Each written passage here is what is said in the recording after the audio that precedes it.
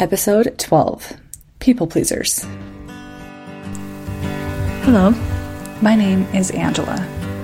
I am a member of the Church of Jesus Christ of Latter-day Saints. I am a wife, I am a mother of 4, and I am a stepmother of 3. I was married for 14 years when I began to learn the secrets my now ex-husband had been keeping from me, all starting with his affair. My world, my identity, my worth were all in question. I didn't know or trust anything. But through that tragedy, something amazing happened.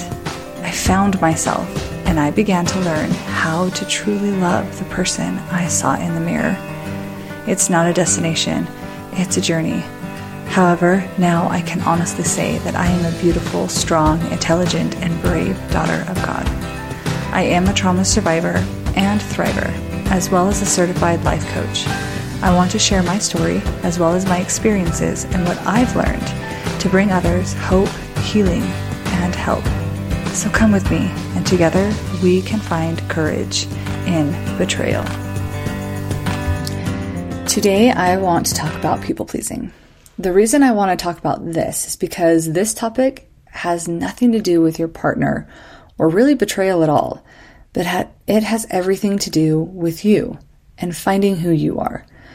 First of all, what qualifies someone as a people pleaser? Usually, a people pleaser is someone who avoids conflict, feels happy when other people are happy, doesn't have strong opposing opinions, hates making decisions, is easygoing, a good listener, can read people and their emotions, and prioritizes everyone and their needs before their own. If I'm honest, I always thought those were good qualities and something to strive for. That sounded like a really good friend, wife, and mother to me. But when I began to look a little closer and look at how it made me feel, it didn't look as pretty. A people pleaser doesn't do all these things out of the goodness of our hearts, but because we need to be loved and valued for them. When we don't get what we are hoping for in return, we feel resentful, disappointed, and angry. But it isn't because anybody did something to us, but because our expectations have not been met. Okay, so blame it on Disney princesses, childhood trauma, or simply that's how I was born. But for most of my life, I believed that true love was giving and caring for another person more than you care for yourself. Therefore, if I chose to love someone, in essence, that means I would be willing to die for them, right? Well, the other side to that coin is I expected the person I chose to love me back in the same way. It was an unspoken arrangement. I die for you, and you die for me. Now, I'm not talking literally, but if I give to you and you love me, then you will give to me because that is love. However, if I did not receive that in return, well, then you must not really love me as much as I love you. And then I began to blame myself because I must have done something to cause that. Now that starts to go into more issues than just simple people-pleasing, but you get the point. People-pleasing is pretend kindness. On the surface, it appears loving and kind, but it is actually built on a foundation of withholding and concealing who we really are and what we really want.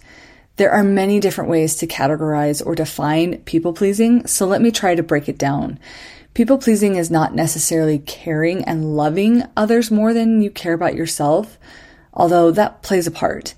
But it is more specifically sacrificing, silencing, or withholding your hopes, needs, and desires with the expectation that it will be returned to you in some form or fashion. Most of the time, codependency and people-pleasing are two sides of the same coin. You may, on occasion, find one without the other, but usually the reason or the why behind people-pleasing is codependency. The reason we are trying to please in the first place is because we want and need to be seen, loved, and valued by someone else. That is literally the definition of codependency. Now, when we act in a particular way so that others will be pleased with us, that is not the same as being kind just for the sake of being kind. Love and true kindness is honesty and showing up with authenticity. When we are more concerned about being liked than being honest, that is not kindness. Some of the ways people pleasers can get stuck is by seeing things through a short lens. This is done by avoiding conflict or awkward situations. Let me give an example. I want you to either remember or imagine being a teenager in high school. Now, there's a boy in one of your classes that you can tell has had a crush on you, but you do not share these same feelings. However, one day he finally gets the nerve to come up and ask you for your number. Do you, 1, quickly grab a friend and walk away in the opposite direction, hoping he will not follow you? 2, lie and make up some excuse about why you cannot give him your number? 3, give him your number, but plan on ghosting him the moment he tries to call or text you? Or 4, politely tell him to his face that you have no interest in any relationship, including a friendship. And although you appreciate the gesture, you are not open to finding out if there could be more. Now, if you struggle with people pleasing, number 4 will be difficult even to hear. I had a hard time saying it. It feels so mean. Yet, this is true kindness. The other options are just avoiding and hoping you won't have to deal with it ever. When you withhold or conceal something because you don't want to hurt someone's feelings, the truth is you don't have any control over how they feel. Therefore, the only feelings that are really being considered are your feelings of being uncomfortable right now. This is what I mean by getting stuck in this short lens. We're not considering how avoiding and withholding our true feelings and thoughts will hurt or impact anyone later, because we are only looking at how it will hurt them right now. True kindness and love means being honest and real for the bigger picture. The phrase, "I don't want to hurt their feelings," isn't really true. We just don't want to face and see it. We are trying to avoid hurting feelings, which isn't the same as not hurting in the first place. It is simply running away from it, hoping it will solve itself. Yes, feelings may get hurt, but that is not our responsibility for how anyone else feels. It is only our responsibility to be authentic and honest. People pleasers can also get stuck because of fear. We, in essence, silence our thoughts, feelings, and needs because we are afraid that if we are honest and real, we won't be loved and accepted. We purposely put on a mask in an attempt to be accepted and loved. Then, while wearing our mask of kindness and selflessness for the sake of others, we begin to hold on to resentment for not being able to show up without the mask. We start to feel angry, disappointed, and begin to blame everyone else for the mask we wear. We do this by saying things to ourselves like, "Everyone takes advantage of my kindness," or "I can't believe they can't see how hurt I am on the inside." People pleasers have this fantasy that someone will see past our mask and then see us for who we really are. But how would anybody do that? Nobody knows what is going on in anybody else's mind or body. We do not know what anybody else would really need or want from us unless they were honest and clear about what they need and want. So in reality, what actually ends up happening is we end up feeling unseen and alone. This is why resentment and anger begin to step in. We then blame everyone else for not loving us and seeing us. We become the victim that we are isolated and alone.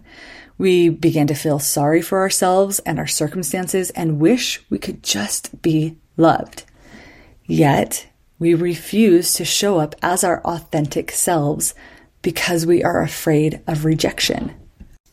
Therefore, it's so much easier to be the victim. The victim doesn't have to change. But the saddest part about it all is if and when we can show up authentically without the mask, that is the antidote of loneliness. If we want to be seen and accepted, then we have to be authentic and honest about what we want and who we are. All right, another way we can people please is to silence our thoughts, needs, or feelings in order to keep the peace. We don't want to make a big deal out of a situation, and it seems easier just to put it to the side and tell ourselves, I'll get over it eventually. But do we? Do we honestly get over it and forget it? Maybe for a little while. But then inevitably someone will say or do something and suddenly it all comes flooding back. Does that sound familiar to any of you? Because that was me. I avoided a lot of conflict because I didn't want a fight, but I held so much inside of me. For example, when I was married to my ex-husband, he worked a lot. He worked hard and provided well for our family, but he was never home. I tried for years by asking, bargaining, or even threatening him to come home earlier so we could sit and have dinner together as a family a few nights a week. But it didn't matter how much I asked or how often we talked about it. Nothing ever changed. I decided I was going to give up and stop asking. But did I stop wanting him home? No. Although I didn't bring it up anymore, you can bet I still wished he would. But I told myself that I needed to pick my battles, and this wasn't a battle worth fighting. However, a war began within myself. I would battle with myself that I needed to stand up for what I wanted and don't take no for an answer, while at the same time telling myself it's not a big deal, I can just do it without him. But when I stopped and asked the question, what peace, or really whose peace, was I keeping? It became very clear. I didn't want him to get mad or irritated with me, so I chose to put myself aside to keep the peace. But I wasn't feeling much peace. I chose that it was easier to hurt myself than to deal with his anger.